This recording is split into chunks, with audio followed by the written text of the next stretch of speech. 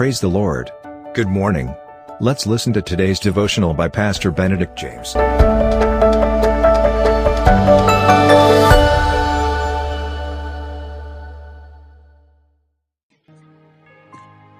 Greetings in the marvelous and wonderful name of Jesus Christ.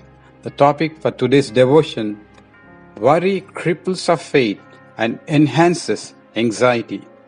If we worry, we can't trust. If we trust, we won't worry.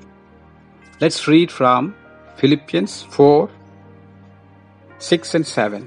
Be anxious for nothing, but in everything by prayer and supplication, with thanksgiving, let your requests be made known to God, and the peace of God, which surpasses all understanding, will guard your hearts and minds through Christ Jesus.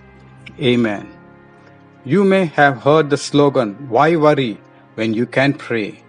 The way some Christians respond to troubling situations, however, it seems that they have rearranged the wording to read, "Why pray when you can worry?" That may sound ridiculous, but unfortunately, it's a very accurate reflection of the way many believers react to trials and problems. Rather than casting their burdens on the Lord and trusting Him for His help, they insist on trying to handle problems by themselves. I once read about an unusual woman who had learned the secret of victory over worry and anxieties.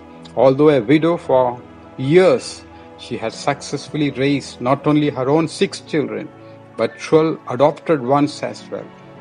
When a reporter asked how she managed to remain so calm and poised with a busy schedule, she said, "Oh, I'm in partnership. I'm in a partnership."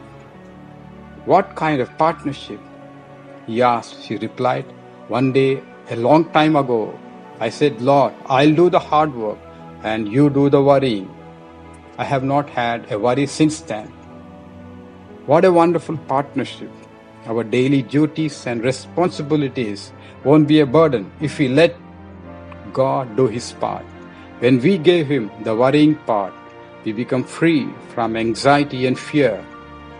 When we allow Him to be part of all we do, our weak efforts are undergirded by His divine power. When we are willing to do what He has assigned, we can present our need to Him and trust Him for His help. Let's not be overwhelmed. We are in partnership with the Lord. Let Him do the worrying. Oh, gracious Lord, thank you for this word that you have given to us, oh Father.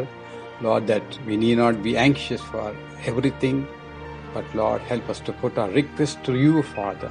We break the spirit of worry and anxiety, Lord, all that, Lord, which trouble us in the mighty name of Jesus, and help us to trust in you and in your word, and do our hard work and leave the rest to you.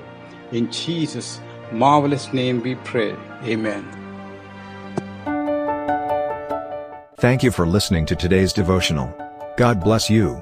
Have a blessed day. And always remember, Jesus loves you and cares for you.